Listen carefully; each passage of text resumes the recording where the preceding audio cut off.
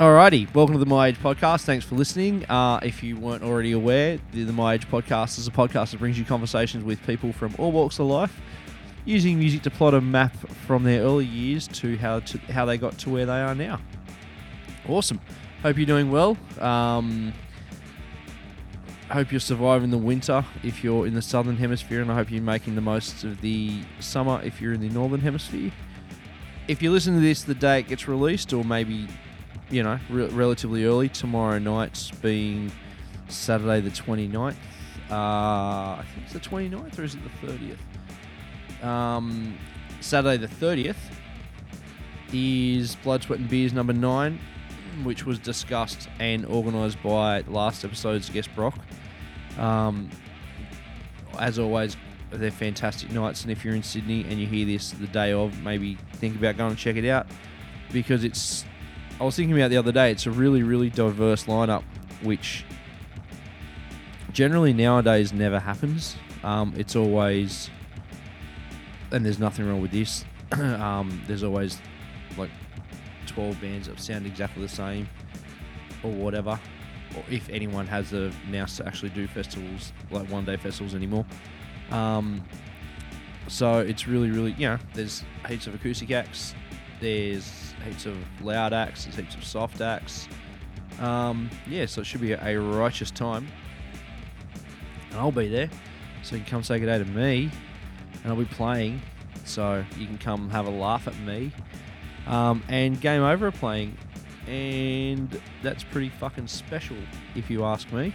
So today's guest, if you didn't actually see the title for whatever reason, is Mike Foxall, and I guess you'd know him probably best from, depending on how old you were, Nancy Vandal, lead singer / guitarist / I guess songwriter / artist of all Nancy Vandal's artwork.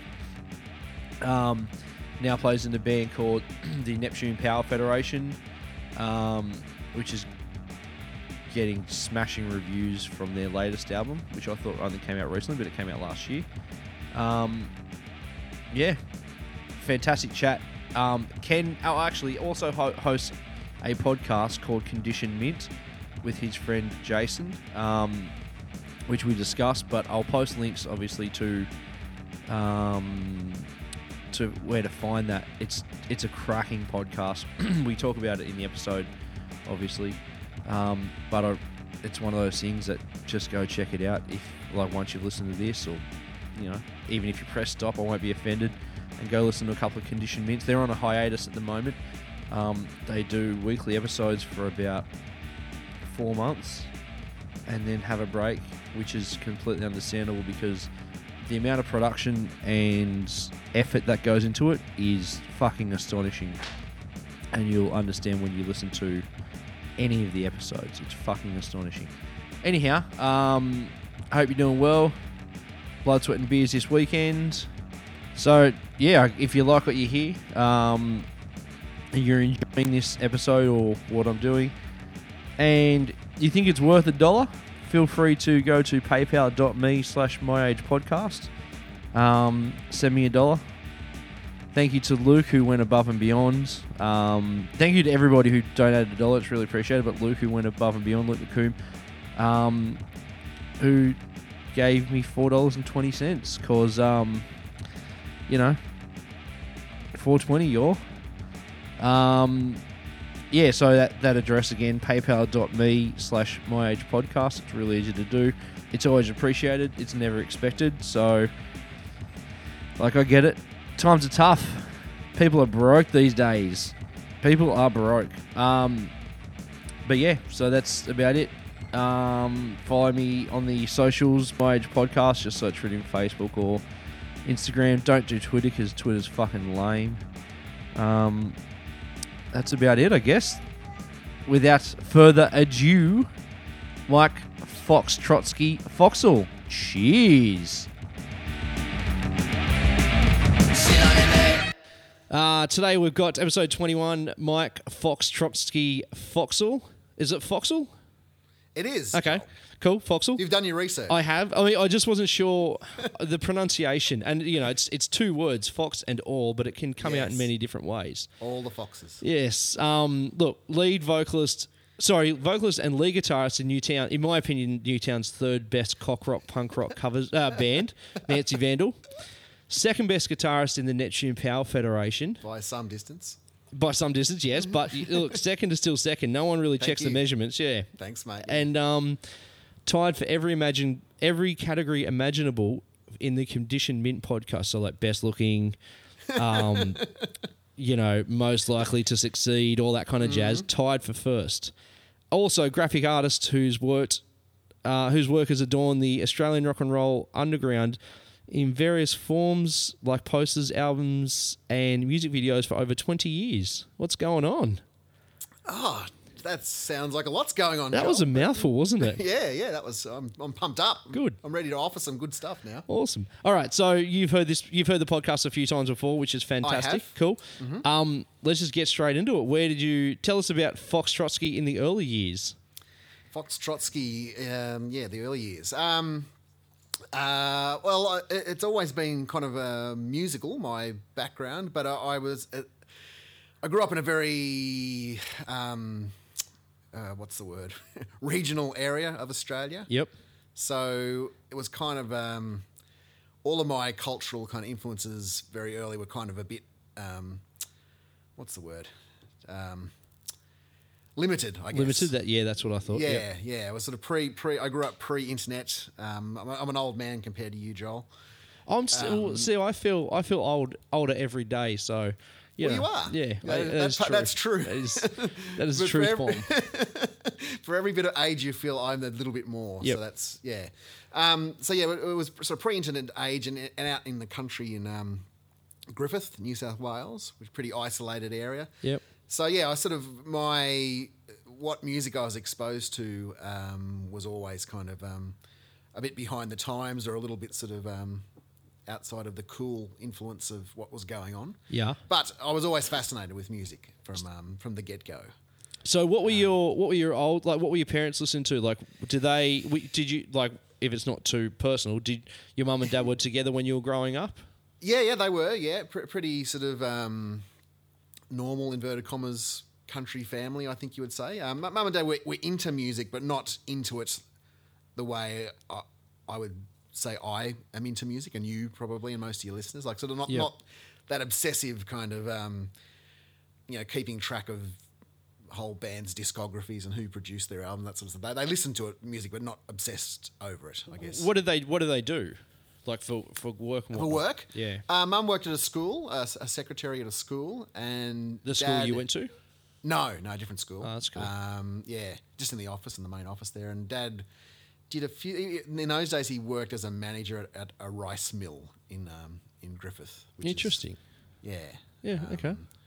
Not really interesting. No, well, I mean, like it's someone's got to do it. Like there's rice mills out there, and they need to be managed. Yes, and he did it. He managed that sucker. He did it. That's awesome. So was there much music on in the house, or? Yeah, that's a good question. There was, but it was always sort of. My mum and dad, it's sort of more of a background sort of thing. Maybe when they're driving the car, or they had that thing where people of their age, I'm not sure how many people's parents fit into this category, they have the radio on, but they're not really listening to it, if you know what I mean. Like it's like just feels in the dead air. Yeah, basically, which is a bit sad. But they used to when they have a party or have friends around, that's when they would actually have music at a volume I would regard as acceptable. Like they I don't think I've ever seen my parents wear headphones or have a song cranked just listening to it. It was a sort of a background thing, except when they have some drinks and some friends around, then it sort of get a little bit more rambunctious. Yeah, and cool. And also that the music that they listen to in that background kind of mode I'm talking about was the shittier sort of side of their music tastes, in my opinion, like the sort of the bad country or the sort of the what you would sort of call that sort of schmaltzy sort of 70s music. Whereas when they had a party, they would put on the stuff that I think that they listened to when they were teenagers and young adults, which was more the sort of your 50s and 60s rock and roll stuff, which is stuff that I liked then and I still really, really I think it's sort of it did kind of seep into my overall musical DNA because I still love that sort of stuff now. So what, like, were there record stores in town? Were there what radio stations were you listening to when your parents were driving around? Like, was it just AM back then, or did they have? Yes, yeah, very much the AM.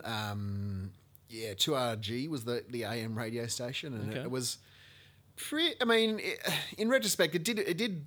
I can remember hearing songs that, in retrospect, were kind of interesting that they were getting played at all out in those areas. But that's not really where I heard music and thought, "Oh, I've got to get that song." Yeah. Maybe when I was real little, I guess that was the case. But there was a record. Yeah, there was a pretty good record shop in Griffith. But I didn't really gravitate towards them until I was a bit older. When I was younger, I guess I was sort of driven a bit by what was on the radio and sometimes what was on TV. Like they used to have a lot of lot of sort of compilations advertised on TV, and I think I was sold a lot on my early music. On that sounds pretty good. And as a result, I had quite a bunch of different sort of my first sort of purchases were all a bit scattershot because I was just based on what I saw on TV. I think. Yeah, no, fair enough. Sick. So let's. What are you going to throw out there? Do you have many options, or was there like one song that was like glaringly obvious? I have to pick this. No, there were none of what they played was sort of like a glaringly obvious one. But I picked one that I can remember listening to at those said parties, and one that I still really love to this day. So I thought that was the most appropriate. Lucille by Little Richard. Sick. That's a fantastic choice. It is. So this was more of, again, this is more what your parents listened to as like at the parties as opposed to around their house. Yeah, at their best. This is their music taste at their best. Pinnacle. Yeah. Sick. All right. The Little Richard, Lucille.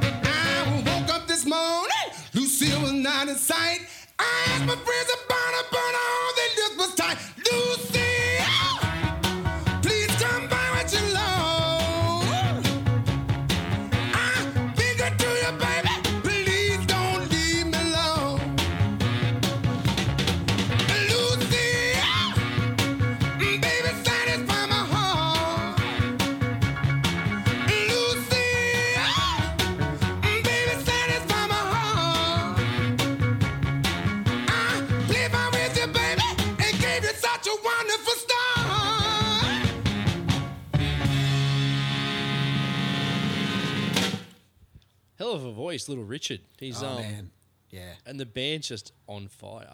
Yeah, absolutely. So, were there any other Little Richard songs and this was the one that stuck out, or this is just like? The heaps actually. I mean, I could have picked a number of them. It's one of my favourite Little Richard songs. I just really. Yeah. But I mean, I can kind of. It has. I mean, it's a long time ago now. Yeah. But I do. when I hear it, I do get that sort of Nostalgia feel. yeah, that sort of, you can sort of hear it in that era, or I can hear it in my very early days, and also I guess because it was the music they played when they were having a good time, it sort of has that effect on me as well. Like it's a positive, An upper. yeah, an upper, yeah, definitely, yeah. See. Were you an only child or No, I had a sister as well, older, younger? younger sister. Yeah, cool. Okay. Yeah, who, we kind of shared a lot of music. Sort of, I guess I was I think it's probably a fairly common dynamic. You know, the younger sibling kind of looks to the older one. It's the older one. That's right. Yeah. Yeah, for the music stuff. That definitely happened with us. But, Yeah, cool. Yeah. So this is when you were listening when your parents were listening to music. Was it tapes? Was it records? Obviously, CDs weren't a thing yet. But No. What was the format? Format was records with mum and dad. Pretty much all records. Yeah. Okay. Which is another sort of nostalgia thing, I guess, with with that, is listening to it on the record player, like that sort of I can see and you know that the room that the record player was in kind of had a bit of a what's the word? Kind of a religious kind of like a mystical.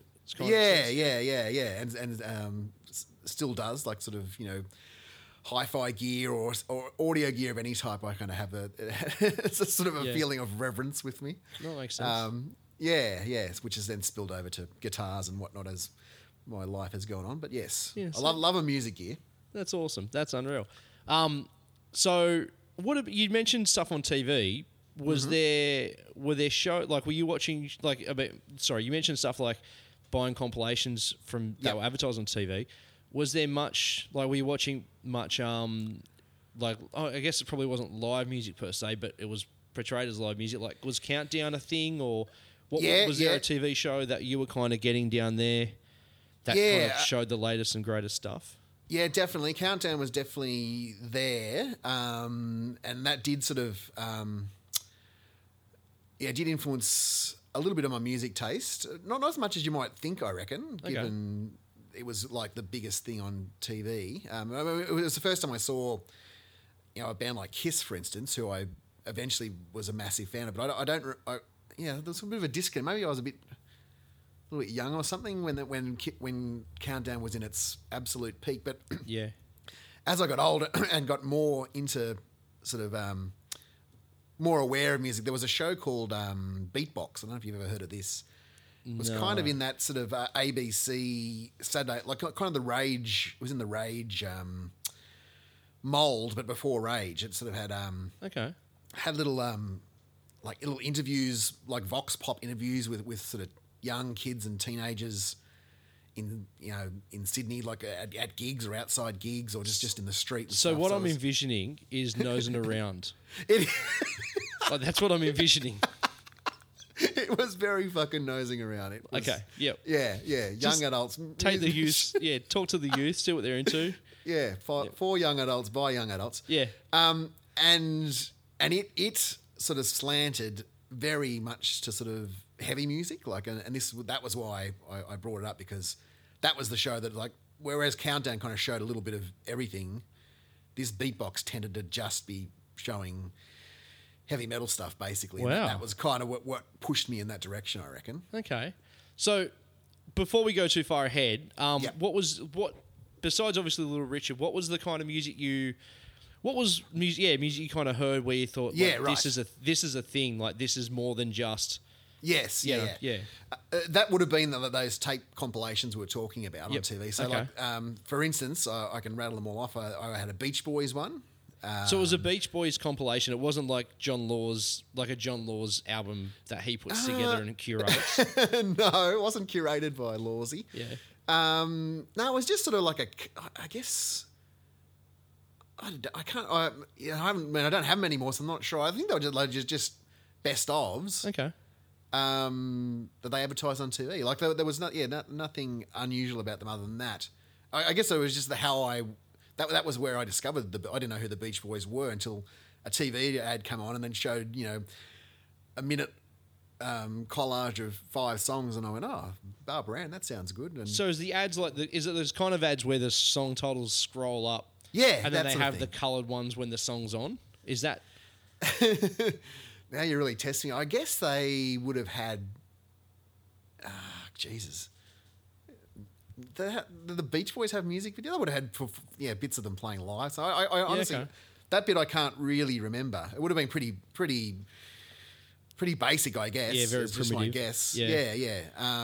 But like I said, like I wasn't being bombarded with music everywhere. That was kind of just where I saw it, and that's sort of where I kind of I guess it was a good way, like that you did hear a condensed version of their best songs, Yeah. inverted commas. give you a good idea of if you're into Yeah, it or give not. their best foot forward, but Beach Boys. But as I said, like it wasn't really a common thread to them, because I had a Beach Boys one, I had a Meatloaf one, Okay. I had a Linda Ronstadt one, Right. an ELO. Electric Light Orchestra. Yep. So I guess actually now I'm rattling them off. There is a kind of I was kind of gravitating towards 70s rock, even though it was the 80s when I was watching all this stuff. Okay. Right. They were all bands. I mean, the Beatles was the Beach Boys were 60s, obviously, but I was gravitating toward that sort of older music, and I think that's probably a common thread with most of the stuff that I listen to. I'm kind of one step out of out of date. You were basically. born 10 years too late. Yeah, maybe. Yeah. Yeah. I think I feel like I don't know, like if you're really like a lot of people who are really into music have that like, just missed it. Yeah. Like- You hear that a lot, don't you? Yeah. Yeah. Like I'm heavily into mid-90s punk rock. Yeah. Like still to this day, Yeah. like Yeah. 30 years after the fact or whatever. But when like in 1994 when all the shit came out, I was in year 8. Yeah. So yeah. like, you're hearing it, but you're not deep into Yeah, it. okay. So there you go. That's So- the same sort of thing, hey? Yeah. So, but I mean, saying that, if you were born 10 years early, you'd still have the same problem because Yeah, you'd be into probably. something that was 10 years before. Yeah, that. yeah. So, Cursed. Yeah, cursed indeed. Cool. So, what are we going to go for? What do you got? So there you go. I haven't mentioned this one yet, but this song did represent that period, because I heard this song on TV somehow, and then it more than any other just completely sort of invaded my head, and I couldn't stop listening to it for a long time. Yeah. And it is from the soundtrack to the Rocky Horror Picture Show, and the Fuck song yes. is The Time Warp. This is fantastic. So, this song used to kill me as a kid because it was the song where if you're at like a school disco, Oh, I know, like yeah. the song would come on and everyone would do that one dance. And Yeah, it's like, yeah. Yeah, okay, cool. Like, I guess. Yeah. Like, I don't really want to dance with all of you people, but like, I don't want Yeah, to. I don't want people to realize that I'm still the guy standing against the wall, kind of Yeah, I thing. know. Yeah, But, it's compulsory, and and it becomes such a thing that every mums and dad, like everyone would know the movements to and stuff. Like it was one of those. Oh, really? We're doing this now? But Yeah. Yeah. That was after though, Joel. I'm talking about. This was when I was. Oh no, I get it. Like and look, and like when I I put was on my liking it deep before it was seated, cool. yeah, when I put on my deep seated like troubled issues of being in primary school, like blue light discos and whatever. Put that all aside. The song's fucking fantastic. Yeah, it really is. It really is. Like Yeah. that's the thing that when I sort of think back on it, like I don't listen to it a lot these days. I mean, it's one of those songs that you hear periodically, whether you want to or not. But when I do listen to it, I think like this has got all the building blocks of the stuff that I still really love, like that sort of shuffle boogie guitar in it. Yep. The singer's voice, like I think it's Richard O'Brien is that guy's name, is exactly my sort of singer. Like he sounds a lot. I was thinking about this very recently. He sounds a lot like Noddy Holder, the singer from Slade, who is my favourite singer of all time. Yes. And this song itself actually sounds a bit like a Slade song, which I was a couple of years away from starting to listen to them, but this is like a bit of a template. It's for that. definitely setting you up. Yeah. Yeah. And then the sing along, like the sing along chorus, like all those elements sort of were very much my bag at the time, and probably ever since. Sick. That makes sense. Yeah. Alrighty. So time warp, yeah? Yeah, let's do it. Let's do it indeed.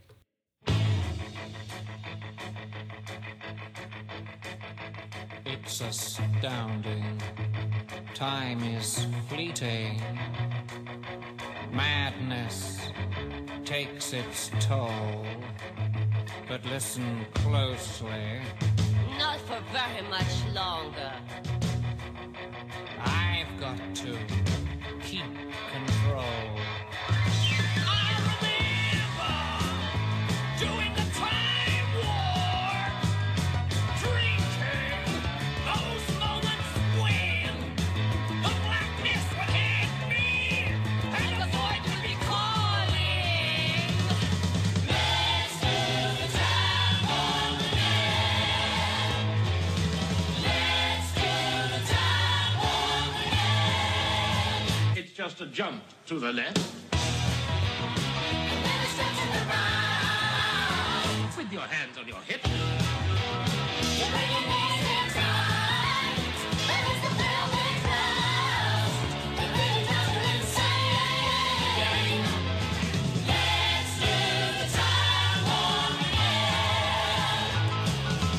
Let's do the time warp again. It's so dreamy. Oh, fantasy free me. So you can't see me. No, not at all. In another dimension. With voyeuristic intention. Well secluded. I see all. With a bit of a mind flip.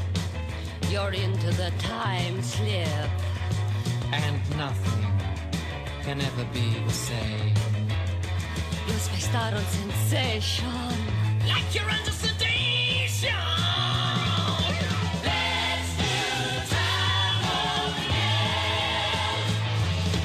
Let's do the time warp again.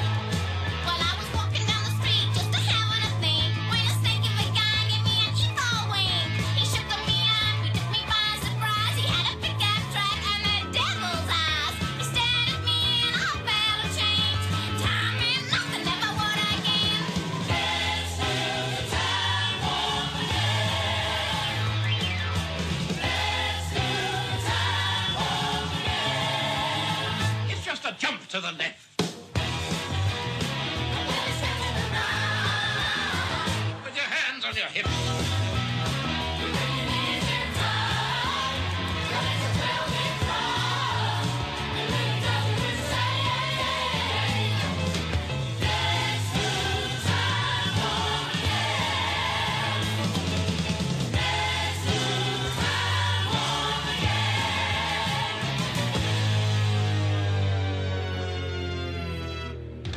Dude, what a song.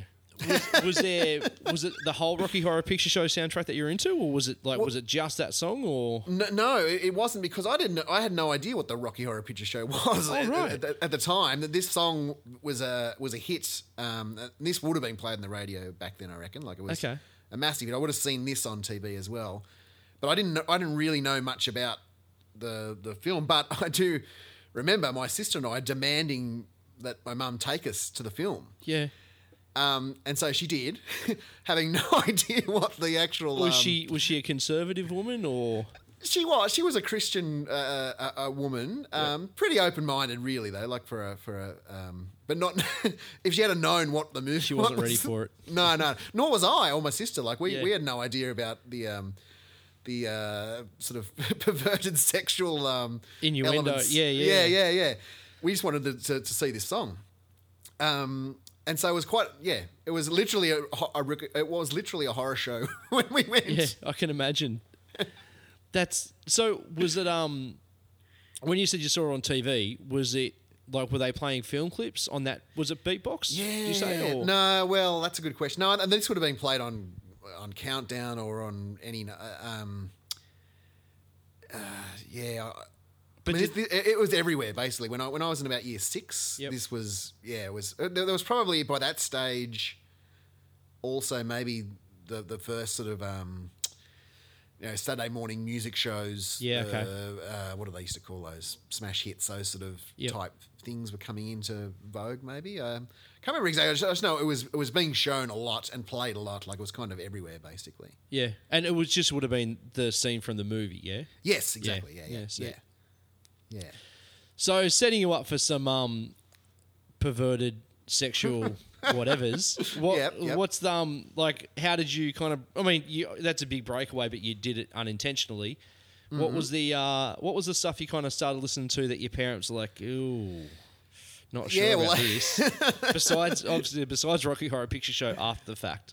Yeah, that was probably a bit of a warning sign there.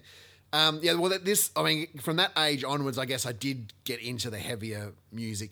I would have probably called myself a heavy metal kid at that sort of early teen, mid-teen sort of section. And that was when that was when beatbox was really influential. And Where was beatbox playing? on the ABC, Okay. I think it was on Saturday morning as well. I think it was, I used to record it on a VHS tape and then Yep. sort of have,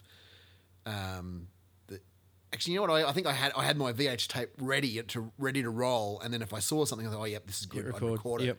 So I had this massive 3-hour long compilation of all this sort of music, and that was kind of my window into what to me was alternative music. Like I know it wasn't the sort of music that everyone was listening to at school, and I didn't really have any friends other than my sister that knew any of these bands. Like I was sort of just discovering these bands, going, oh, what the fuck? And I had no sort of real idea also of the chronology. Like I was watching, Deep Purple and Motley Crue. I was discovering them both at the same time. Like it was, back they to were back all kind of thing. Yeah. I had no idea that those guys were now 15 years older or whatever, and those guys were Yeah, the now thing. Yeah. yeah, the now thing. Yeah, it was sort of just one thing after the other. So and also no idea of where a song fitted in their Discography chronology. kind of thing. Yeah. Like so, if they were sort of a band like, for instance, a bit of a tangent here, but it took me a long time to get into Black Sabbath because the first Black Sabbath I was introduced to was mid-'80s Black Sabbath, which was a bit shit. Okay. So I sort of kind of wrote them off for many, many years, thinking, I don't really like them. Was it like I've got no idea about Black Sabbath disc, like chronological Right. order, like mid '80s? Was that still with Ozzy? Was he back? No, or- well after Ozzy, that's the thing, yeah. Like Right, Ozzy sort okay. of all through the 70s, and I'm not sure the exact. He was replaced by Ronnie James Dio, yeah. around the turn of the decade, basically. But then they had other. Like, but I haven't even missed Ronnie James Dio. When I saw Black Sabbath, they had some other doofus. All right. Okay, there you go. Yeah, it was unusually so for a band of that sort of influence and stature. They did have a lot of different singers, and yeah, they kind of lost their way a little bit, as you do after playing for Yeah, a 15 lot of time. years or whatever. Yeah. Yeah. And yeah, as that was- weird I as it guess, yeah. sounds, like maybe it's I always have this weird thing where 15 years ago 15 years, like dating something 15 years in the 80s Yeah. was an eternity. Yeah. Whereas nowadays, 15 years ago, I may as well be know. 3.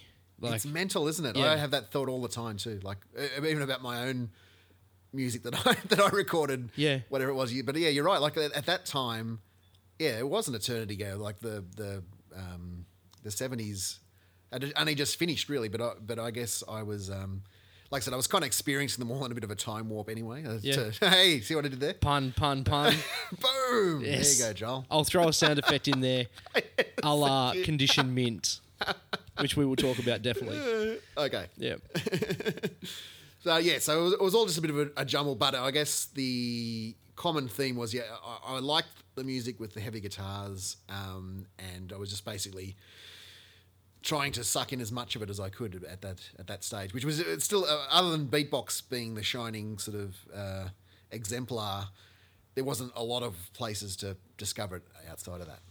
So, what about is the record store, your local Griffith record store, coming on board with that kind of thing, or? Yeah, they were actually, I think, pretty good. Like I used to go there and trawl through the record racks, and I discovered heaps of stuff there. And again, I didn't really know who most of the bands were, I just sort of judged by that. I had a strategy, which I think I might have mentioned on the Condition Mint podcast, that if the band had long hair and they had a song that had the word rock in the title, Oh, dude, yeah. that was good enough for me to make a purchase. Yep, that makes sense. So yeah, it did have mixed results. That It really is.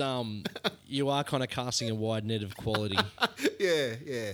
And a lot of the fucking tricky thing was a lot of bands that had long hair in those days weren't really that heavy, and I was like getting sucked into I was getting some yacht rock. And The prettier side of things. Yeah, making some bad mistakes. That's why the word rock in the title was actually a good little sort of. If you were using the scientific method, it did exclude a lot of stuff that I wanted excluded. So Yeah, that it makes wasn't sense. a perfect system, Joel, but it was a system. I really like it. I like the ingenuity is probably not the right word, but your culling system or your Yeah. critiquing or whatever the word is. Scientific method. I Yeah, like. well, let's use that because it is scientific method. I really like that. Because a lot of people just go off the artwork, but Yeah. then you kind of God knows what happens when You can make mistakes that way too. I mean, Yeah. that's a strategy as well. I think my Nancy Vandal and Neptune colleague Dean Bakota was more. That was his strategy. I mean, because a lot of the bands. I'm going on a tangent here. He No, was tangent Croatian. away. Yeah, he was not a native English speaker, so he didn't have that. A lot of the song titles were gobbledygook to him, so the artwork was the key voice to determine Wow. what to get right. Yeah. there you go. So Different methods. That was how many radio stations were down there? Like, was there a? Look, obviously, there wasn't a plethora of choice, but No. was there anything on the radio that was kind of heavier? More sort of the 70s sort of boogie stuff, which I also really, really like. Yep. Ted Mullery Gang, that's maybe a little bit of AC/DC, that sort of stuff. So there was that. I mean, AC/DC were around actually. They were kind of because it was a country, fairly bogan town, that was always there as well. Yeah. So that wasn't as much of a sort of a mystery to me. I knew AC/DC. Everyone knew AC/DC. Yeah. See. So that sort of stuff was on the radio. I guess that sort of, again, we're sort of in Griffith, so we're sort of 5 or so years behind the times, like late 70s kind of Albert Studios kind of records, pop, rock stuff was on the radio. So that was Okay. Yeah. kicking away, yeah. Unreal. So, did you last in Griffith for long? Yeah. I went through high school there, and so up until 18, I was living in Griffith. Yeah. And when did you again, I said in the intro, you've been a guitarist in a couple of bands, but currently, obviously Nancy Vandal. We'll get into Nancy Vandal and Neptune Power Federation soon. But what made you pick up guitar, or was guitar the first instrument, or? Well, it was, but by this stage I hadn't picked it up, Joel. Oh wow! Okay. This might answer a lot of questions Yeah, people that have makes actually sense. about my guitar playing. No, I was never inclined to play. I was playing air guitar at this point in my life. Understandable. They're nice and affordable. Very, very competent air guitarist. Yeah. But no, that thought hadn't really entered my mind. Maybe it was just sort of entering my mind as I was finishing high school. I guess there was a couple of bands in Griffith that used to play at sort of local events and schools and stuff, and they were kind of on the heavier side as well. Those dudes were probably they were a couple of years older than me, but I suspect I would have a lot in common with them music taste wise. But you never really approached them. No, they were older kids at school, so that wouldn't have been. Yeah, that wasn't the wouldn't dumb have been thing. kosher. No, No, fair so enough. no, playing music wasn't really on my radar at that stage. Okay. That surprises me, but sick. Yeah. I think most people I know that I've met and played with in bands were all playing by this stage. No, I was a late bloomer. So then, what about the art side of things? Like, was that what you were filling your time with, or you're into sports as well, or? Yeah, I was pretty sporty as well. Played footy and cricket most of those years. Yep. But yeah, art was there constantly from the get go as well, and your understanding of my art as it is now was happening then. Like I was doing band logos and copying album covers and all that sort of stuff. So all of that stuff would be as you would expect it to be. Yes, I think. Yeah, cool. And then guitar came eventually. Yeah. I mean, sort of one led to the other, I think, really. Awesome. Yeah, was your art your art was obviously like you weren't painting.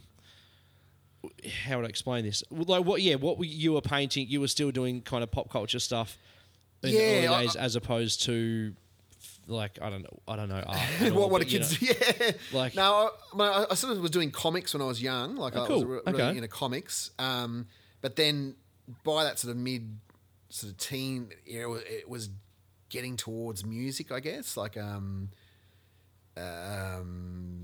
still sort of didn't really think of myself. I was doing art. I was just fucking doodling on my school books and stuff, basically. But yeah, started drawing, bands and stuff. I mean, when I was in about year 9, I want to say, my mates and I had this band, inverted commas, where I would just draw the album covers. Okay. And the band logo and stuff. So I was doing that from a very that was. That kept going for a number of years, actually. The drawing albums for non-existent bands was a big thing. That's awesome. That's fantastic. We're Squillians now, I'm sure. Those early drawings. I wonder where they are. Yeah, I wonder. Alrighty. So let's talk about the music then. Mm-hmm. What have you got for us? Okay, well, I've the band I remember getting into in this stage that sort of really represented that sort of how I describe myself as a heavy metal kid. Is Motorhead, a little band you may have heard of. May have, yes, am aware of. And the song I've picked is Killed by Death. Why this one? Mostly because it fit in perfectly into that sort of time frame. It was mid-'80s Motorhead. Again, looking back, it's not the best Motorhead period. This is kind of a weird sort of lineup of there. I think it's the last version, which had what's his name? Not Phil Taylor. Fast Eddie Clark. Okay, yeah. It was from a compilation. I think it was the only new song on this compilation. Then they had a drummer. I can't remember who it was, but it was kind of like an in between period in Motorhead. And looking back, it's not the best, but I just remember it. And I remember the video. I don't know if you've ever seen the video. It starts with this sort of really trampy looking girl telling her parents she's going out for the night and them saying, no, you're not going out dressed like that. And then Lemmy comes through the wall on a motorbike. Good. And she jumps on the back and he sticks the finger up at the camera. So that's I guess that was that does encapsulate to me what beatbox was all about. Okay. Yeah. And yeah, have very, very, very fond memories of that video and this song.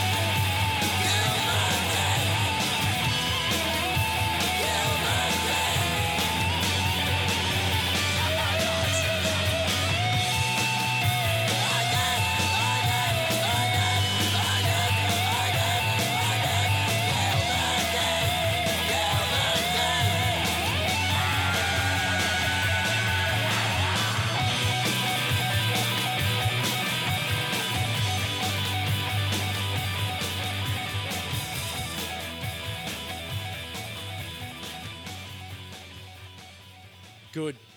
So the video I just saw, the finger was censored. Yeah, that's the only version I've ever seen. Yeah, right. Okay, so I've never seen the finger. There you go. Sick. I wonder. Yeah, I wonder if there is an uncensored version kicking around. Yeah. Yeah. Where you see the. It doesn't really disguise much, does it? No, like it's like it's right instead. It's like instead of writing "fuck," you write F star CK or whatever. It's like we get it. Like yeah. You know, that's really saved us a lot of grief. a lot of traumatized kids have just dodged a bullet. Yeah. Oh, there's nothing wrong with that. No, sick. Okay, so you said you were in Griffith till you finished high school. Yep. And then what made you leave and where'd you go? Just the normal stuff, going to uni. Went to Sydney to go to uni just because there was no unis in Griffith. Yeah. And I guess I was kind of also ready to to branch out. I was pretty sheltered sort of country kid, basically. I lived there my whole life.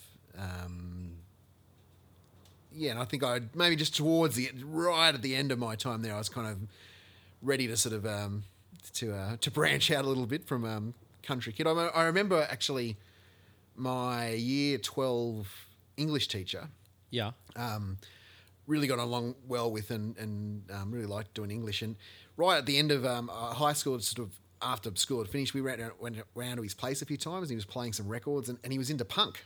Okay. And that was a bit of an eye-opening sort of thing. Like I said, to me, at that stage, heavy metal was punk. Like that was my weird music that no one else listened to. And rebellious was stuff. Rebellious, yeah.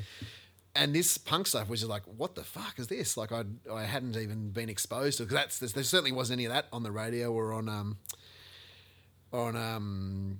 TV. It was just another whole world. And he had all these sort of, it was also UK punk sort of stuff, like your Sex Pistols and Clash stuff, but also a bunch of these compilations of these bands I'd never. I mean, I think I was aware of the Sex Pistols because they kind of parodied. They were parodied a little bit by that stage. Like there was skits on Norman Gunston or something. Yeah. Like would dress up, and so I kind of knew vaguely what punk looked like, but I hadn't really been exposed to the music properly, and that was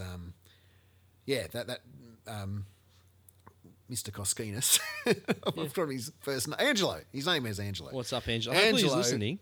Yeah, imagine that. Yeah. Hello, Mr. Koskinas. Angelo was was a punk fella. He was a young guy at the time, probably in his early 20s. So he probably, was a teenager or young man when punk sort of exploded. So he sort of was my gateway into that world. So yeah, I guess what I'm saying is when I left, I went to Sydney. I kind of knew what punk was and what underground music was. I thought I did. Before you go on, why Sydney? Yeah. Like I assume that Griffith would be closer to Melbourne, but it's kind of in the middle. It's about halfway. Yeah. Kind of scale of things. Yeah. Yeah, it's a good question. I never really contemplated going to Melbourne, which is weird because I love Melbourne, but I guess, I don't know. Okay, no, fair enough. So I went to Uni of New South Wales in Sydney. Yep. And that, but by that stage, music was like, in retrospect, I probably should have just not worried about doing uni and went back to it a few years later because I was obsessed with music by the stage. And that's when I did start. What did you do up there, sorry? What course? I did an arts degree, okay, and then a dip ed. So I was basically planning on becoming a teacher. Cool. Okay. Which I did very briefly, but down the track. But yeah, at uni, like in the first couple of weeks I was there, I just gravitated straight away towards the long-haired dudes, and they were. He wasn't known then as JJ Lamore, but he was. JJ Lamore. Wow. And this is the early Nets of Vandal, like the prequel. This is it. We just ran into each other. We were all the country kids, the country heavy metal kids. We were at the college I went to. Right. And he had just bought a guitar or been given a guitar in the last 12 months. So he was learning the guitar, JJ. Yep. And I was hanging around with him sort of instantly, and Rolfie, the original bass player for Nancy Vandal. Yep. And I said, fuck, why don't I learn the guitar? There's money in this. It's big bucks. I've seen it on TV. Yeah, massive, a big, great career awaits us. Yeah. What can go wrong? Yeah. Yeah, and I mean, and I was still at this point, I might add, doing the pretend album covers. This was for me and JJ, our band. Right, okay. And that was called, and that had a name. That was Medax, and we eventually formed Medax. This was what I'm trying to get at before. The artwork became life imitated art. That's what I'm saying. Right. Yes. Yeah. So he I think actually I bought his guitar off him, and because he got a new guitar, he'd moved past the Strat copy. the cheap Strat. It was a Strat copy. Yep. Everyone How did you know that? How would you have known? I've worked in guitar shops for way too long to know that. Yeah. You know, just John. where they, It was indeed a shit Strat copy. And JJ went on to the Ibanez, the sort of pointy-headed fucking Ibanez Cool. Slick guitar. So I started learning guitar with him. He was teaching me. So I was learning off a guy that had been playing for less than 12 months. It's the Marge Simpson school of teaching. Just be one page ahead of the student, and you're fine. Yeah. Well, I never thought that JJ wasn't an appropriate person to learn off. So, That's fair enough. Yeah. Yeah. So it was a good. So like, tell us. So this is what, late 80s, early 90s. Yes. Yeah. Yes. Exactly. 89. I think. Yeah, it was the first year at uni. Tell us about what uni was it? New South Wales or Sydney? New South Wales uni. Okay, but where were you living at the time? We were living on campus there at New Okay. South Wales uni, so in Kensington. It's Sydney East, basically, for people who don't live in Sydney. So what was happening like around that time? Like, was Newtown the alternative? I mean, Newtown's kind of up the road-ish. Yeah, like around the corner. Was it the alternative hub that it became, or what's? Yeah, it was, man. But I was still, even though I thought I was okay. Now I'm living in Sydney. I'm doing the Sydney. I was still very sheltered, and so we were living in the eastern suburbs, which, as you know, and anyone who lives in Sydney knows, isn't really or has ever been the cooler sort of part of Sydney. It's kind of the beachy. Yeah. You know, it was probably not as upmarket as it is these days, but it was not rock and roll central Newtown, and even like Surrey. I think Surrey Hills in those days was the big music hub. Oh, right, in the late 80s, the early epicenter 90s. of it. Yeah, yeah, okay. yeah. I mean, Newtown was happening as well, but Surrey Hills was kind of like I think in the 80s that Surrey Hills was the big sort of thing with the Hopetown and Yep. bunch of places like that. So all that stuff was going on, but I was only really on the periphery of it. Like I was just, again, I was a country kid, and I thought I was, you know, I thought my music taste was pretty out there, but it probably wasn't really. Like it was still pretty, you know, still love the Angels and AC/DC and all that sort of stuff that you know a country kid would like.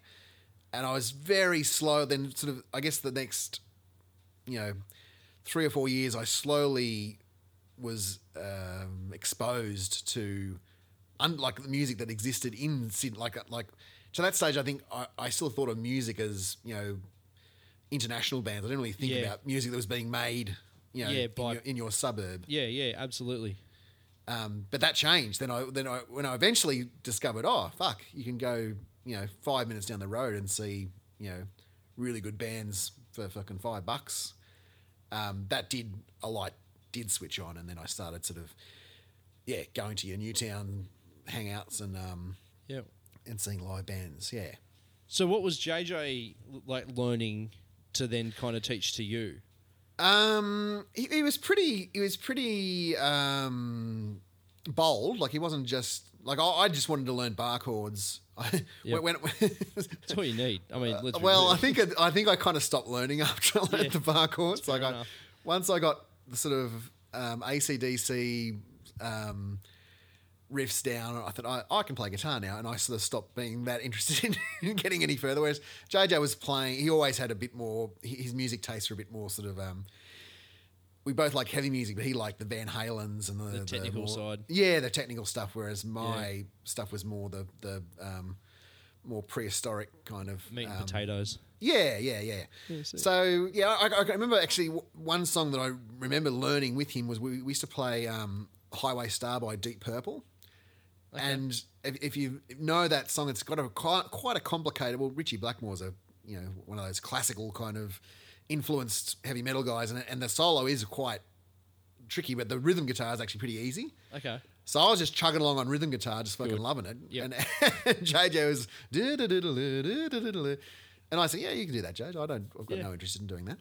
So you take the limelight. Yeah, and that's never changed, Joel. I'm still doing exactly the same thing. I feel the same way about my bass playing, by the way. Like I just got to a point where I went, I don't need to learn anything else. I can do what I can do. Yeah, and I can do it well and confidently. So whatever. Yeah, and you need all those. You don't need 5 Richie Blackmores in the band. It would be nonsense. Yeah. It'd be chaos. And chaos. Yes. Yeah. You need order. Yeah. Yeah. So okay, you moved to Sydney. Was there obviously there's hundreds of record shops, and you would have had more variety on the radio. Was radio your main source of music now, or was it more word of mouth and I guess not tape trading, but like borrowing records and tapes off people? Yeah, I kind of grew into that. What you're talking about, like the like starting to listen to community radio and Triple J was probably a few years into living in Sydney. Like it wasn't straight off the bat. Yep. Because again, like coming to Griffith, I thought, the radio. Why would you listen to the fucking radio? That's just makes sense. Yeah. Yeah. The old people kind of congregate. Yeah. It took me a while to realize, there's other radio stations. But yeah, I soon discovered Waterfront and Red Eye Records, which was, and also the, they were great for, as I said, getting into the local underground sort of stuff. I used to go there to discover that or to track down bands I'd heard. Yep. But also those second-hand record shops on Pitt Street, Ashfields, and there was a little precinct in there on Pitt Street in Sydney where they had like these second-hand record shops that would just chock a fucking block with second-hand records. A massive. Like you would go in there and spend hours just flicking through. And I used to discover a lot of stuff that way because I still was a record crate digger. I used to love doing that, and it was still also just before the internet hit. So bands that you liked, their complete discography was kind of still a bit of a mystery. Like I didn't know how many Slade records there were. I just used to just go to the record shop and flick through S and then try. I did that hundreds of times to know about. Then occasionally, go, holy shit, there's another album I've never heard of. Never seen this one. So that was kind of an element of discovery in that way too. So I was a big fan of the record crate digging back in those days. Unreal. So Red Eye, what other shops are there? Red Eye, Waterfront. Yeah. They were the two main ones. Yeah, that was a bit later, late 90s. Right. I reckon I started going to Silver Rock. That was a really good shop too. I mean, it may have been there. That was actually in that Ashfields district. The I was talking about. But later, later in the 90s, I reckon. Those are the two main ones I think I can remember. They were ones I used to go to all the time, basically. And in the very early days of Nancy Vandal and the Vandal's Voice, which was a fanzine I did, I used to take them to those record shops and initially just drop them in behind the door for free, and then eventually started on the consignment selling them. So yeah. So tell us how Nancy Vandal came to be a thing. Yeah, well, as we've discussed, I was mates with JJ and Rolfie from almost day one, getting into uni there, and we started playing a guitar. I mean, this is a few years. I'm going to condense a few years of fucking bullshit. Like we started playing covers at uni parties and stuff. But this was again sort of before that sort of eye-opening. Underground music exists. Putting a few things together that just didn't quite fucking connect in my head. Like the album covers I was drawing for me and JJ's fictional band were cooler than the actual band Meat Axe. Like Meat Axe was like a boring covers band. So what covers were you doing? Probably if you went to the fucking Erina RSL club tonight, you'd see the same ones like ROCK in the USA, Summer of '69, all that sort of shit. Just stuff we could play. Like the main criteria was, can we play it? And if we can, then okay, that's it. It makes the list, yeah. Yeah. We had a few sort of outrider songs. We did The Cult, Wildflower, which was a bit of a not really anyone except us wanted to hear that. Yeah, so there's a few songs like that. But yeah, we were sort of we were finding out. In retrospect, if I could go back to myself and then I say, look, fuck all these covers off. Be Meat Axe. Be like the song titles in Meat Axe were these hilarious sort of metal, extreme metal sort of sounding. Like we sounded like if you saw the Meat Axe covers and read the song, we sound like some sort of thrash metal band. You needed to then write the music that suited the song. Yeah, titles, but it wasn't. Yeah, it was all out of kilter. Yeah. But we should have been trying to write. It was not being exposed to enough punk. I think was the problem. Like I knew of punk from a sort of Sex Pistols. Do you UK. mean in that DIY ethos? Yeah, Kind of. yeah, DIY and just being more extreme. I'm not trying to kind of be an Angels band, like a competent, pub rock band. Just be fucking idiots and eventually what Nancy Vandal became was what we should have done originally, but it took us a few years to kind of work that out. Basically, Yeah, that makes sense. And seeing a few bands doing exactly that, I guess, probably crystallised the idea too. So who were those bands that kind of helped you get there? Well, the band that I'm thinking of is one that you're familiar with, a band called Foxall Rom. I've heard of them. Yeah, you've Seen heard the of them. name a few times. Yes. Yeah, I think they've got a very bright future, actually, Yes. if they stick with it. They kicked a guitar, well, not kicked a guitarist, but they got a guitarist in. No, they had their original guitarist was fantastic, and then they got a guy. Yeah. And the band was way better when the other guy. was in Yeah, there, someone so- should write some sort of document that. Yeah, somehow. document it in musical form. Yeah. Yes. Oh, someone might. They don't need a clever name. Just Friends of Rommel better when Ben was in the band. Like, Oh. just spell it out. Sounds a bit lazy, but yeah, okay. Well, let's see if it works. Don't need layers. Just like no onion skin. Like no onion No, layers. no. Just like Get to it. just. What are you yeah. trying to say? Yeah, what are you trying to tell me? Paint it black and white. Yeah. Yeah. Yeah, so that was, I started seeing Foxall in my sort of early 20s, I guess, like in this period in Sydney. And they were doing what we should have been doing. They had these funny song titles, super fast, they were more competent musically than we were even back then, but it wasn't overly technical, and it was mostly sort of, energy and just fun. Like I just remember it being really funny and fun, and just sort of that band really did sort of change my perspective Okay. on what.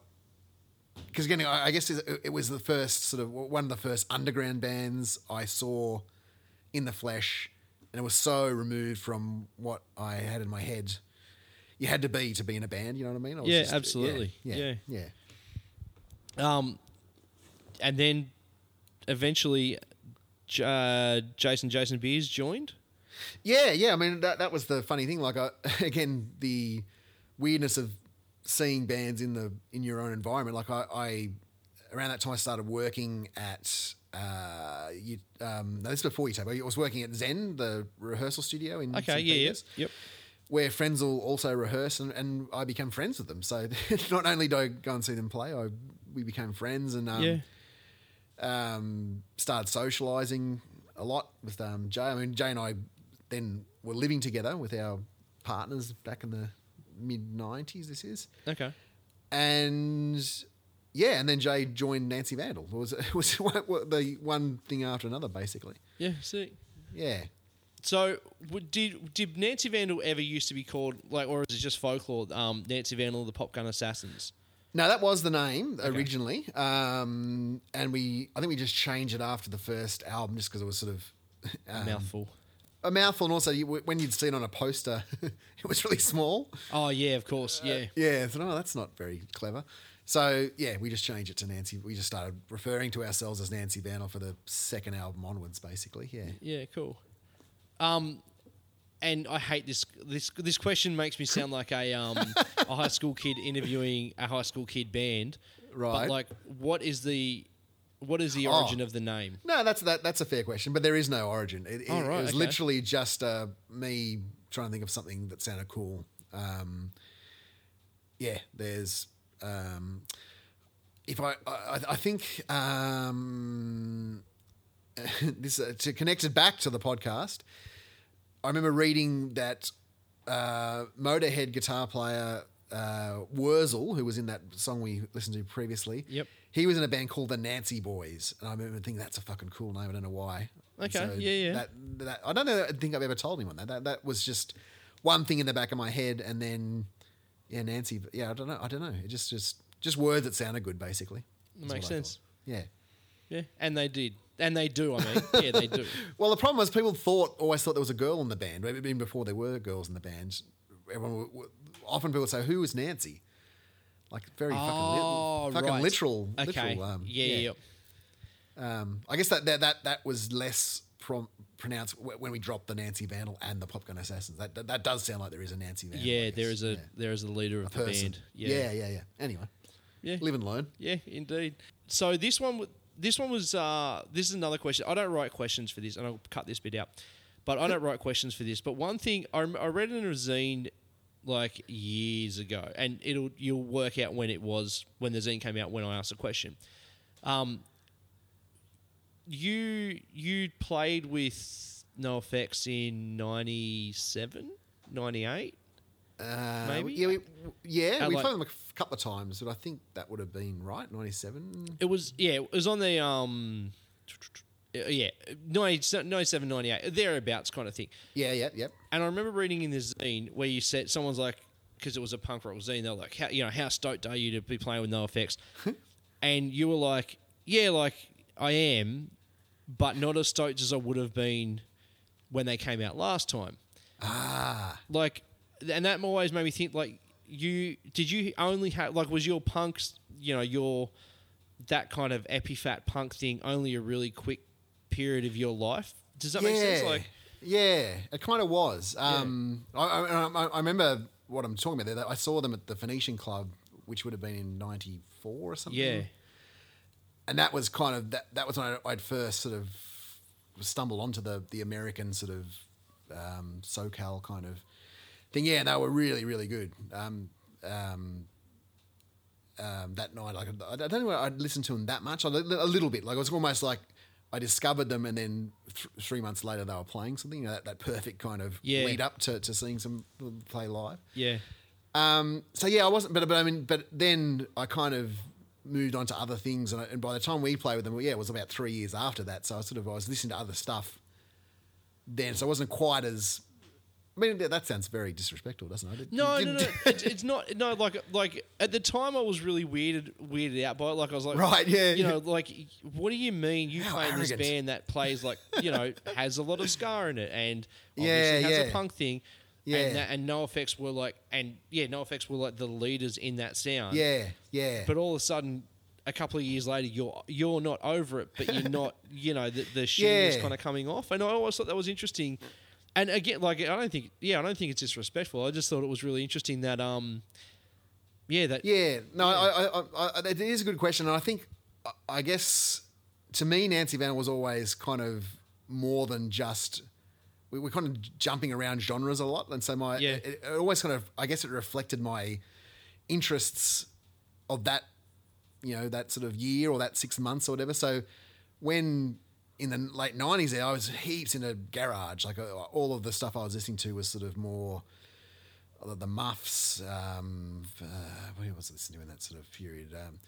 Some of the Lookout Records stuff, and a lot of the Sympathy for the Record industry stuff. Yep. I was into at the time, but a bit more sort of garagey, I guess. Yeah. And also the other thing was after, when we first started getting those bigger tours, we played with all of those sort of those bands that came through. Fat record, and it kind of got a bit repetitive, I reckon, like which is not really a knock on NoFX because they were the originators, or one of the originators. One of them, yeah. We play with all those bands, and I sort of thought, this kind of sort of fits with what we play, but not really, and especially the ska stuff, and more the ska stuff. Like again, made a rod for my own back by writing a couple of ska songs, but to me, our ska songs were kind of made us as much of a ska band as Slippery When Crap made us a metal band. Like it was kind of like just a fun. We'll do that style now. And see, and that's like like when I think about it, and as bizarre as this sounds, I do think about it a lot.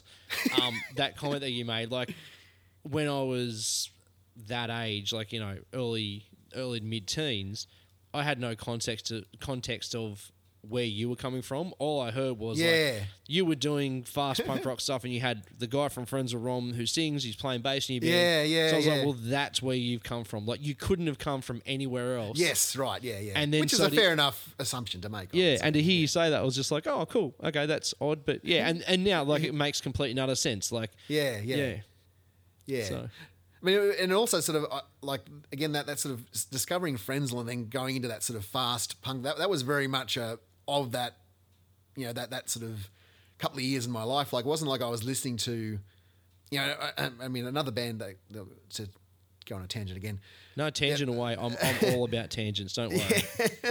The band that Frenzal were really influenced by was the Meanies, and I didn't know who they were until I started listening to Frenzal and you know, become friends with Jason, and he sort of kind of switched a lot on there. I thought, fuck, the Meanies, these guys are incredible. And to me, what I was trying to do with Nancy was as much the Meanies as it was NoFX or that sort of things. But Yeah. the Meanies were kind of their own thing, and I think we were kind of were too. We sort of got swept up a little bit in that, you know, that's all that was sort of happening in those couple of years. So we were sort of part of a bigger thing. But yeah, it's funny. I mean, if that hadn't have happened, we probably never would have been. We never would have got any gigs. So Yeah, no, that makes sense. I can't be too dismissive. Yeah. Because by the time, like, I don't know where it fits in the discography, but the album after Debriefing Room was Bikini High Pool Party Yeah. Massacre. And Yes. that had, obviously moved away from a punk. Yeah. Like that, Yes. you know, fast punk stuff. Yeah, and that probably was when we played with NoFX, and that period of we never played with NoFX with Jason the band, so it was after Debriefing Room. It would have been in the Bikini High area, which was kind of more reflective of that sort of garagey Rocker from the Crypt type stuff that I was into in that era. So yeah, that's what it was. Kind of just I guess what I was trying to say, trying to explain my comments from however long ago it was. It just was out of step slightly with where the band was playing with NoFX at that time. Yeah. Just style wise, but you know, that's fucking whatever. Yeah, cool. No, like, again, it's always because, you know, I've had I could, like, someone could easily say to me, like, hypothetically, so like years ago, a band I played in, like, got a strung out support. And in theory, I should have been, like, I've played with millions of US bands, but like got a strung out support. And I had my, like, moment of, I mean, like, it would have been great 4 years ago. Yeah. And now it's just like, it's cool, but it's cool to have the association. Yeah. But, like, it's also like I wouldn't have come to this show unless I was playing it, kind of thing. Yeah. And it also is kind of a bit of a backhanded compliment to how much I enjoyed NoFX the first time I saw them. Like, it was, my jaw was dropping then. Yep. So it was, and I guess that again also comes down to, unless you're like a super fan, eventually you kind of get used to a band's sound, and it's not as, you know, immediately impactful as it is the first time you kind of get into it. Mate. I still get, this is the first, like, this year was the first year since the first time I've ever seen NoFX where I've not gone and seen them. Yes, I remember you saying that on Facebook. Yeah. And it happens. It happens, but it wasn't because I don't like them, because I still get stoked, like, despite what a lot of my friends, they're stuck with, which is fine, like, you know, because it happens with everything, but like so a friend went and saw him and was like, yeah, they didn't play much off this album. And right, like, but that album came out 25 years ago. Yeah, they're different people. Yeah, what do you expect? Like, they've released 8 albums since that one album. What do you expect, kind of thing? And like, it's just, it is what it is. So yeah. Alrighty. So we're going to go with a Frenzal song. What song? Yeah, this song kind of represents that sort of Frenzal awakening I had at the time in the early 90s. Yep. And it's a song called Why Aren't You Dead?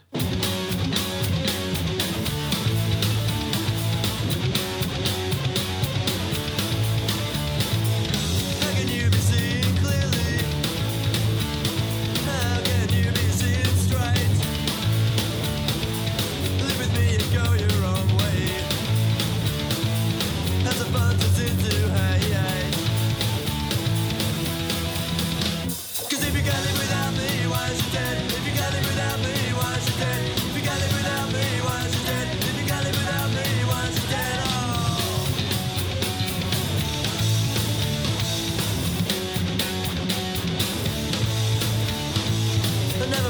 clothes or earrings. I never bought you drugs to taste. That's a gang of friends who told me you only like me when you're off your face. Cause if you got it without me, why is you dead? If you got it without me, why is you dead? If you got it without me, why is you dead? If you got it without me, why is you dead?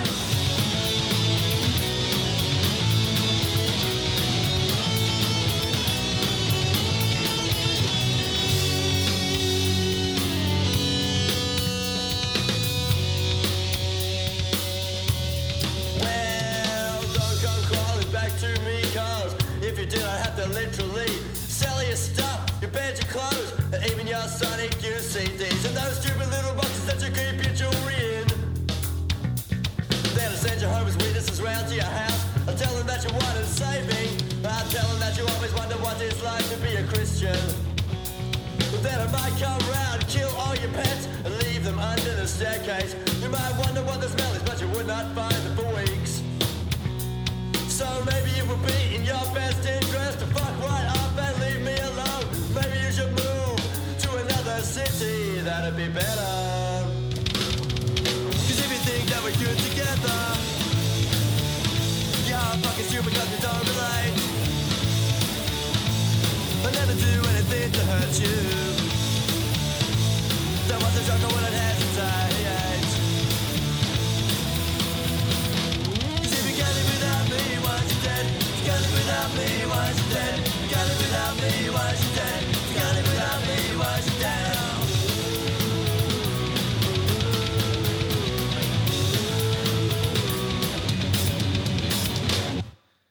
And what was it about this song?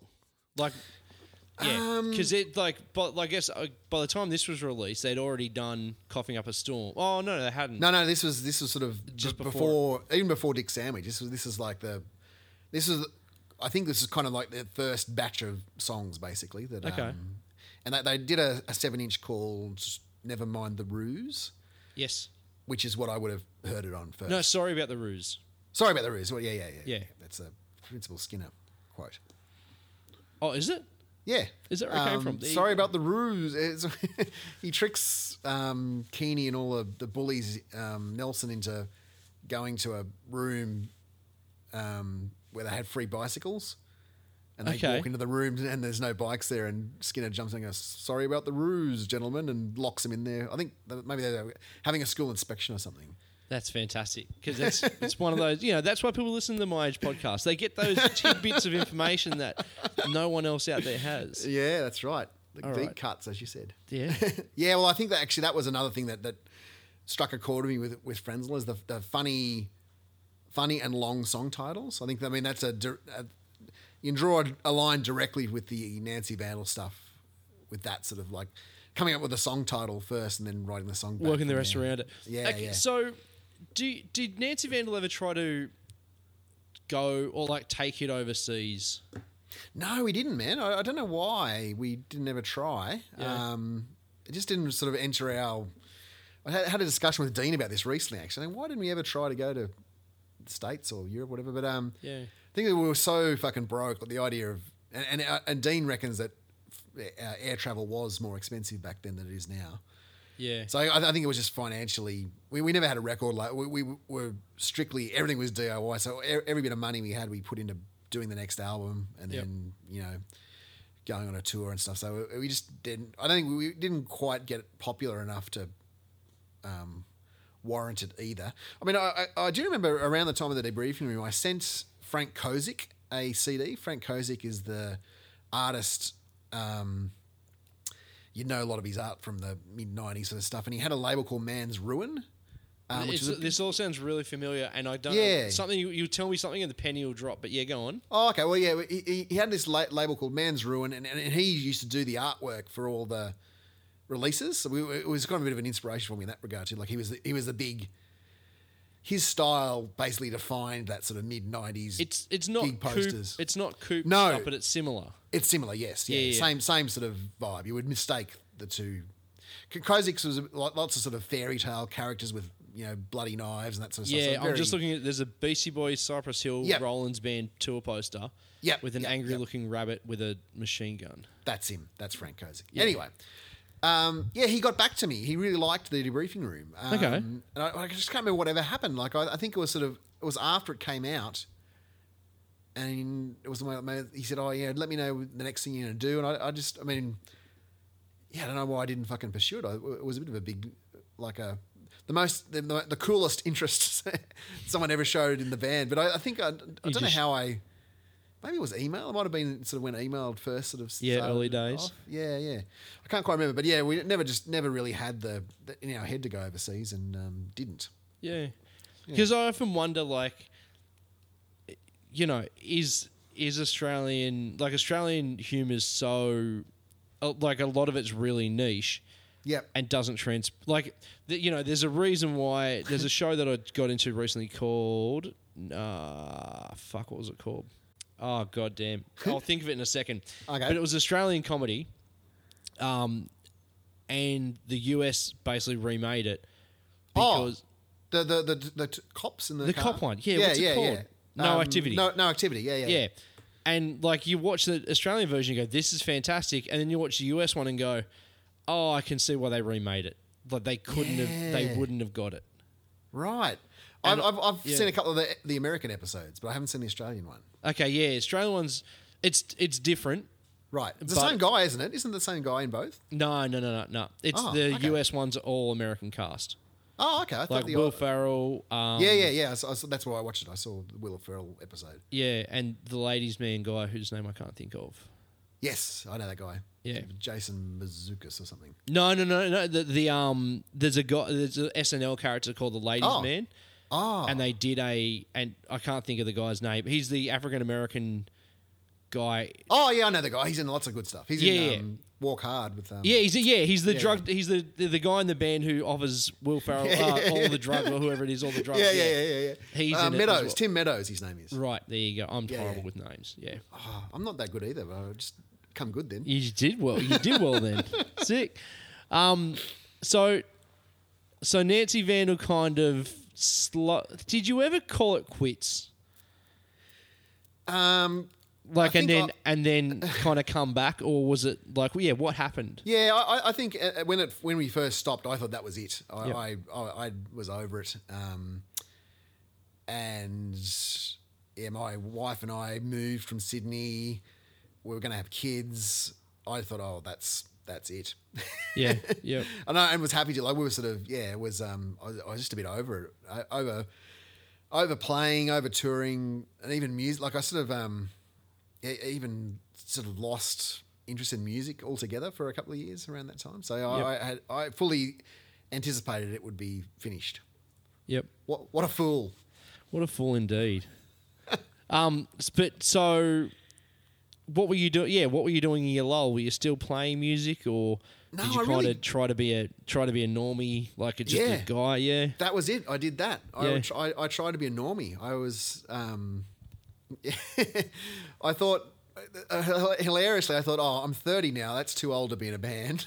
Yeah. Right. Yep. Fair enough. There's the 48-year-old guy, fucking still going to rehearsal next week. Yep. Yeah, I just I think I was just over. I kind of burnt out a little bit on the playing and just music everywhere. I don't know. It's weird because when we first moved to Bathurst, I sort of stopped listening to music as obsessively as I used to. I sort of just when and also you might be able to relate to this. When we had kids, you just lose a little bit of your identity. I reckon. You just sort of suddenly I was just. I was so focused on making sure we had enough money and all of the sort of the adult sort of concepts that I lost that sort of the fucking around. Yeah, I've got, and as I'm sure you do, obviously friends in bands who have kids who kind of never stopped, going not going hard, but they still play in bands and do their thing, and I look at it and go, I don't know how the fuck you do it, Yeah. Yeah, especially when they're young. How old's your... 18 months. Yeah. That's a full-time fucking yep. occupation, that is. Yeah, it's So yeah, so that yeah, not to dissuade anyone from having children, but yeah, it's it does cut into some aspects of your life. Yeah. So yeah, but it wasn't just that. I did, I just thought, okay, I'm moving on to the next phase of my life. I'm a dad now, Yep. and all that entails. I sort of thought that was it. Is this when you became a school teacher? Like you actually stepped No. into school teaching? I skipped over that part of my life. Like I did that in that sort of early 20s period, but for a very brief amount of time. Okay. Yeah. Right. Music, learning guitar and playing in bands sort of was a Dominated. technical knockout winner in that situation. Yeah, Not technical, an actual knockout. I Yeah. think, yeah. No. Yeah. A proper KO. Yeah, one fist to the face Yeah. knockout. Yeah. So, were you still doing art? Like, did art kind of? Because art seems like art to you. Like, let me hold on. So my slowing down with the band thing, I thought I still needed creative out, and not that this doing this podcast is incredibly creative because I'm just listening to what other people have achieved, but like this is my kind of like I still get to do something. I still get to kind of remain like hear what people are doing and like still kind of get that vibe to it. And you're producing something. You're producing something. Yeah, that's exactly right. But I don't have to go to prac and play on a Tuesday night or whatever. Like, Yes. Did art kind of fill that void for you, or? Yeah, a little bit. I actually, the thing that I was really doing at that time was short film making. I really got into making short films. Okay. So that was sort of, and also, I mean, I was still doing art commercially for a living, so I was sort of doing it, but I wasn't doing as much of the cool shit because I wasn't in a band anymore and wasn't, working for bands and stuff. So the art got a bit sort of more commercial, I guess, for that period. But the short filmmaking was my outlet, I reckon, that I sort of did for about 4 or 5 years there, got right into it. Did they ever see the light of day? Yeah, I got in a Tropfest finalist. Oh, one wow. year. That's fantastic. fantastic. It was all sort of pre-Facebook and stuff, so like unless you lived in Bathurst and was talking to me, you wouldn't even know about it probably. But I got in.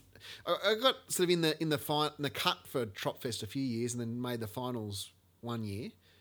So yeah, it was sort of. I mean, that was my equivalent, I guess, of being in a band. I was doing little films instead. That's fantastic. That's unreal. So, I don't know. Like, where do you go from here? How did because like I don't like this is the hardest bit of this podcast because like for you, you're late 40s. Yes. But the last category kind of finishes early 20s. Yeah. So, like, how do you sum up, like, I mean, like early to mid 20s, how do you sum up 20 years? But, like, let's see if we can sum up 20 years. Like, what are some highlights? Well, having the kids did wipe out, voided 5 of those. Right. That's what I've got to look forward to. No, you're in it. You're almost at the end, Joel. Yeah, cool. Okay. No, I think Nancy Vandal did a couple of reunions in the late 2000s. We did one with Friends of Rom, actually, speaking of them again. Yep. And I think that kind of just got the bug in me back again. Like, I didn't even play guitar much in those intervening years, but that kind of got me interested in it again. And then, I just re-caught the bug and also re-caught the listening to music bug. Like, I sort of, I guess with the explosion of all of the sort of YouTube and Facebook and stuff, like it's a new way of, it's the new crate digging, if you will. Like, absolutely. I went in on these big sort of voyages of discovery, and a lot of the stuff, is, you probably know, listen to me talking on the podcast, is about just discovering stuff that has existed that I just never heard the first way through. I mean, I still like listening to new music as well, and discovering new stuff. I probably don't go and see shows as much, but I do make a fair bit of an effort to go to Sydney when I can to sort of see stuff that I'm interested in. Yeah. So, yeah, it is very hard to sum up, but I guess I'm back to being sort of fascinated and hungry to listen to music again, basically. Yeah, that's something which is really, like, for me, it's really exciting because knowing that, like, again, like, there's probably about 10 years age difference between us. Yes. So, like, I've got that to look forward to. Like, it's not all over kind of thing. No. If you want it to be, it's not all over. Yeah. That's the message. Good. I like that. Okay, so let's talk about the Neptune Power Federation. Yes. How did that all come about? I think that was just me wanting to do some music again, but that wasn't Nancy Vandal, I guess. So we were sort of we'd done a few reunions and stuff, which was fun. But I guess I suddenly become motivated to do something different. And I guess, I mean, as I said before, Nancy Vandal always did try some different stuff, but there's always a certain amount of parameters you need to stick to with Nancy Vandal. Whereas starting a new band was like a Clean slate. ground zero thing. Yeah. And really fortunate enough to get or to meet Troy, the guitar player, who was mates with Dean, and I kind of knew him peripherally back in the day, but not really. Yep. And I hadn't actually played in a band that had an actual gun musician in it before. Okay, yeah. And that does really fucking change all the parameters. Like suddenly, oh fuck. And then Lauren, the singer, Jay's wife, also gun singer. Like it just, it's a different experience. Like Nancy Vandal was always fun and still kind of is when we play. But there's limitations musically what we can do because we're just limited musicians. Whereas playing with people that are really good is good. Yeah. And How's that for revelation? You've just kind of released a new album a few Yeah, weeks? we released a new album late last year. Oh, was it that long ago? Yeah, kind of. Yeah, well, very late last year. Okay, right. Yeah. We're trying to do another album within a year, which is unheard of so far. With every album's taken a couple of years because everyone still has kids and families and jobs and things. Not as simple as it once was, but this one we're trying to turn it around fast. Or I'm fucking cracking the whip. That's what I bring to the band. I don't bring any skill musically. I just fucking force everyone to do shit in a timely manner. Yep, that makes sense. Yeah, everyone's got their job. Yep. Yeah, exactly. And the strong points. Yeah. But yeah, everyone's really into it. I think, man, it's fun playing with Jay again. Like, and I do enjoy doing stuff with him because these days he, records bands for a living and he's really good at it. And I think he's got a really good ear for all sorts of music, and so he's like a really good sounding board. Like he doesn't over involve himself by choice, not because I or we don't want him to, but when he does come up with stuff, it's always fucking like there's a sort of have a he just has a unique sort of perspective on things, and because he records a lot of bands, he hears a lot of what's good and what's bad too. So it's just good. He's got a good filter for it. Okay, then. So what else? What about the podcast? Let's talk about that. Yeah. How did this come about? Jason, another Jason, your co-host. Yeah, another Jason. It's getting confusing. Yeah. I met Jason in that sort of in that void period I told you about, where I just moved to Bathurst and sort of stopped getting into music. Ironically, when I met the person that I was going to do a podcast about music. With. Yeah. We both worked at this record shop in Bathurst. I only worked there for about 6 months. Like on a Saturday, it was like a sort of a part-time job, basically, while I was finding my feet a bit. Yep. And Jason had just sort of finished, so we sort of met at a Christmas party for the record shop. Yeah, just really hit it off. We both sort of both loved to chat. He was kind of also sort of in a similar sort of period where he wasn't listening to much music, which is weird.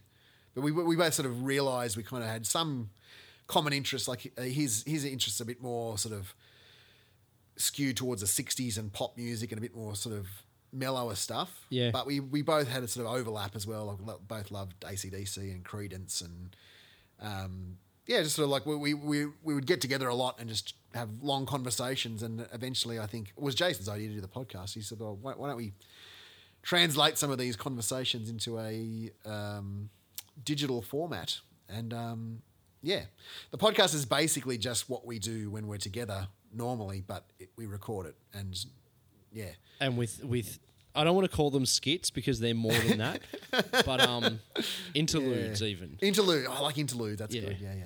Yeah. Well, I mean, in that, getting back to that little short film period I had, Jason was involved in those too. So we always were doing little skits and short films, and Jason's great with characters and voices and things. Like we've always been doing that. So we yet another interlude here. We used to get together. The other passion, Jason and I were both Aussie Rules fans. We used to get together for Grand Final Day regularly. Who's your team? Richmond is my team. And how'd they go last year? Did I tell you about that, Joel? No, like I haven't heard it. I haven't heard it mentioned before. They did have a win. We're from Tigerland, a fighting fury, we're from Tigerland. Yeah, so we used to have these grand final parties, but they were really fucking mental. Like we used to do these short films, and we had this band that was just me and Jace. We do a film clip for the band, and it was just this very elaborate theatrical thing that was mostly done for our benefit, much like the podcast, mostly done for our benefit. And people going, "What the fuck is this?" But kind of got swept along in the. And we used to make them dress up, like it was like you had to wear formal dress to my place for the day. We used to, it was just a lot of pomp and ceremony, basically. Good, very good. Yeah, so it sort of translated, I think, the vibe of that into the podcast with the, with the characters and the nonsense and stuff.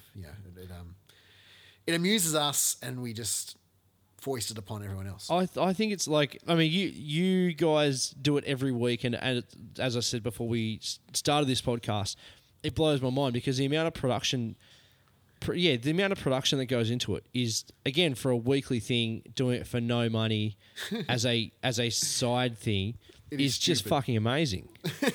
It's totally stupid. It's over the top, but like, what do you like? If you're gonna do something, do it like that. Like, yeah.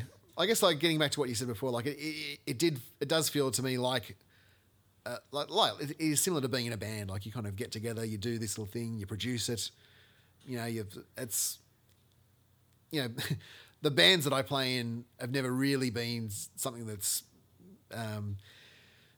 been geared towards making a living out of it, or even making any money. But it's just a compulsion, I guess. You like sort of it's showing off. Yeah.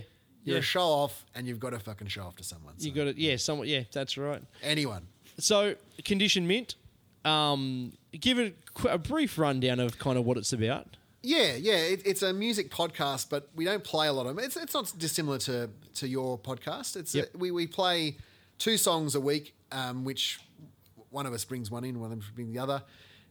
Loosely defined by some sort of theme, which can be very loose, or sometimes it's quite specific.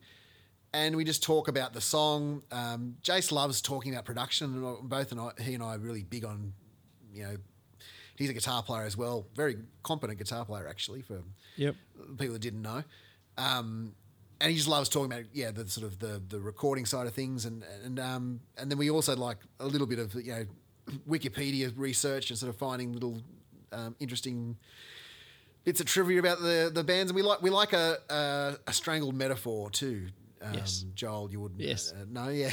So we love to sort of weave in, a unique way of looking at a certain thing is sort of our specialty, I guess you would say. And like, coming from someone who's definitely had like musical ears in a different place, yes, to what you are, the episodes are fantastic because you don't have to know the song, know anything about it, but like there's so much to enjoy.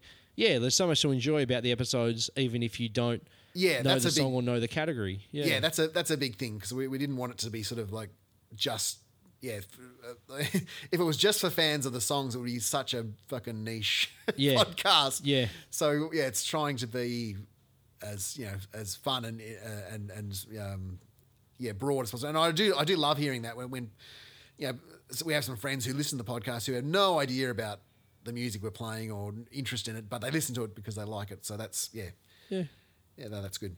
And I definitely recommend anyone listening to this should definitely check it out because it's like, again, even if you just took the production aspect of it, listen to it for that, but as well, like the other thing I really like about it is that and that's what I try to do with this, like it's really evergreen kind of, they're evergreen episodes where you can listen, you don't have to be there and then week to listen to it. You can listen to it. You can listen to it 3 months after the fact or 2 years after the fact, and it's still relevant. Yeah. Thanks, dude. Yeah, it's great. Anyhow, you're a busy man, and it's amazing. You just you keep plodding along. Well, not plodding along is probably not the right way because you're charging forth. Shuffling towards death. Shuffling, yeah. Well, I wouldn't have said death, but, like whatever the ultimate thing is. Success, yes. Shuffling towards success. Yes. Let's sum it up with a song. What have you got? Okay. This could be anything really. This song, but I've chosen a song that kind of captures my intrigue into finding stuff that I'd never heard before.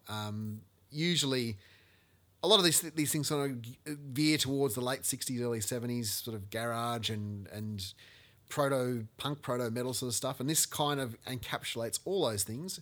It's by a band called Inside. There's very little information in this band. I don't know much. I know zero about them, and there's not much to be known. Yeah. The song's called Wizard King. Good. And that's a powerful name. I suspect no one's ever heard it, but if you want to have a listen, you can have a listen now. So before we go on, before we wrap it up, yes. How did you come across this band? Just YouTube channels that sort of specialise in this kind of thing, uncovering weird sort of novelties that never discovered in their time, and kind of some dude has uploaded it to YouTube, and it's got a sort of second life. Where are they from? I don't even know that. I think they're American. Okay. And even the date of this 7-inch is kind of, you often see it 1970 ? Right. Okay. So Wow. it's that obscure. Yeah. There's just a ton of these sort of. I mean, this is probably on the more obscure end, but a lot of these bands that were just released as a 7-inch in the 60s or 70s, and then the band just disappeared and never heard of again. Then sort of 20 or 30 years later, or how fucking longer than that. Yeah.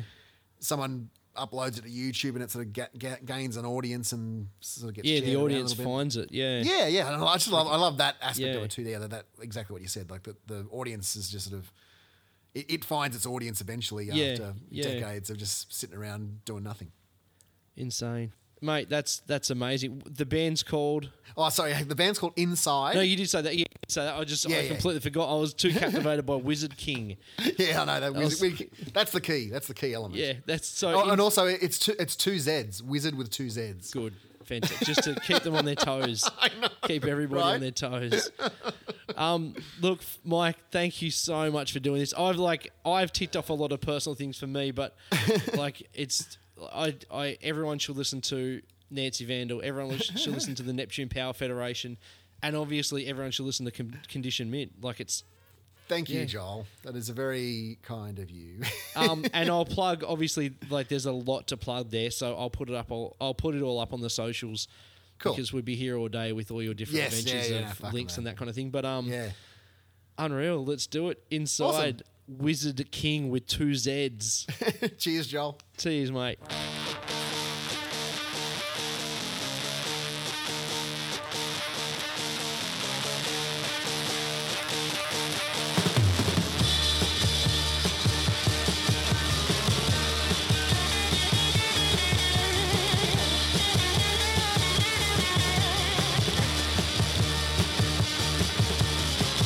Don't you wanna be a wizard king? Don't you wanna be free? Don't you wanna be a wizard king? Don't you wanna be me? Don't you wanna be a demon holy? Don't you do it for me?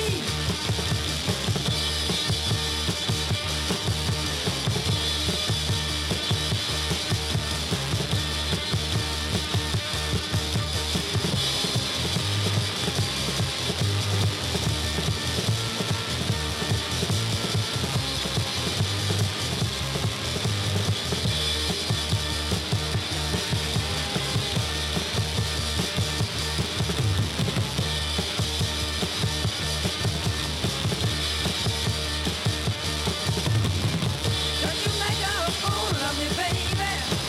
And I won't make with you. Let's get together, baby. Let's make it right. Don't you wanna be a demon, honey? Don't you do it for me?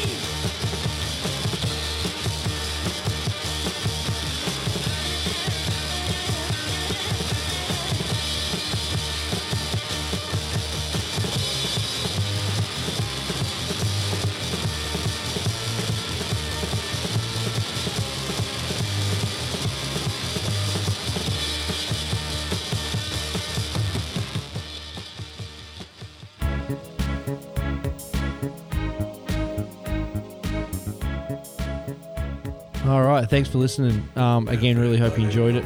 Blood, Sweat and Beers this weekend. If you've made it this far, fantastic. It was going to be a fantastic event. Hopefully see you there. Facebook.com/myagepodcasts. Instagram. At myagepodcast on Instagram. PayPal.me/myagepodcast if you think this episode was worth $1, or even if you think it was worth more than $1. Again, always appreciated but never expected. And until, I guess, next fortnight, we shall sprechen soon. Cheers. Is leaking. Everybody knows the captain lied.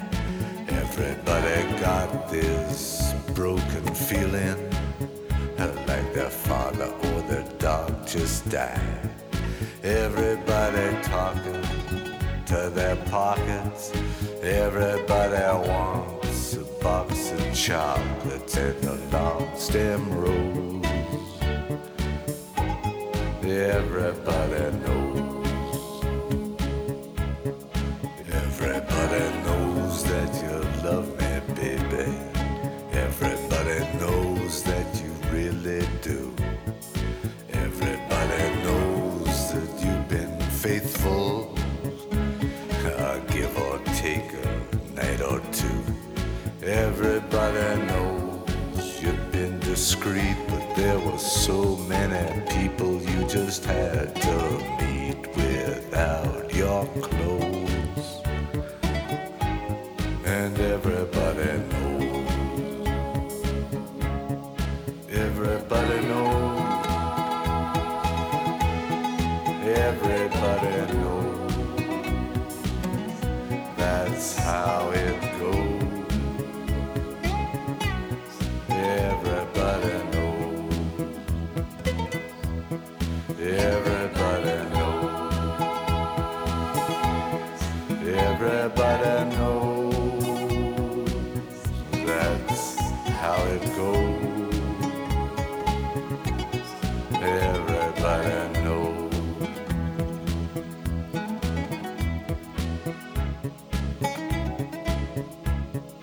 Everybody knows that it's now or never. Everybody knows that it's me or you. And everybody knows that you live forever. When you're done a line or two. Everybody knows the deal is rotten. Old Black Joe still picking cotton for your ribbons and bows. And everybody knows. And everybody knows that the plague is coming. Everybody knows that it's moving fast. Everybody knows that the naked man and woman are just a shining artifact of the past. Everybody knows the scene is dead, but there's gonna be a meter on your bed that will disclose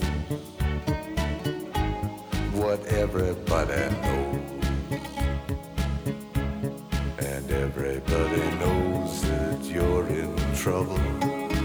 Everybody knows what you've been through. From the bloody cross on top of Calvary to the beach in Malibu.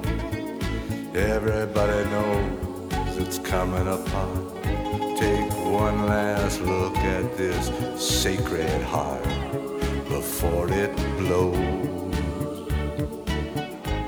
And everybody knows. Everybody knows.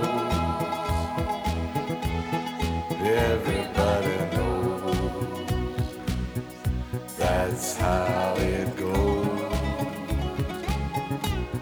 Everybody knows. Everybody knows. Everybody knows. That's how it goes. Oh, everybody knows.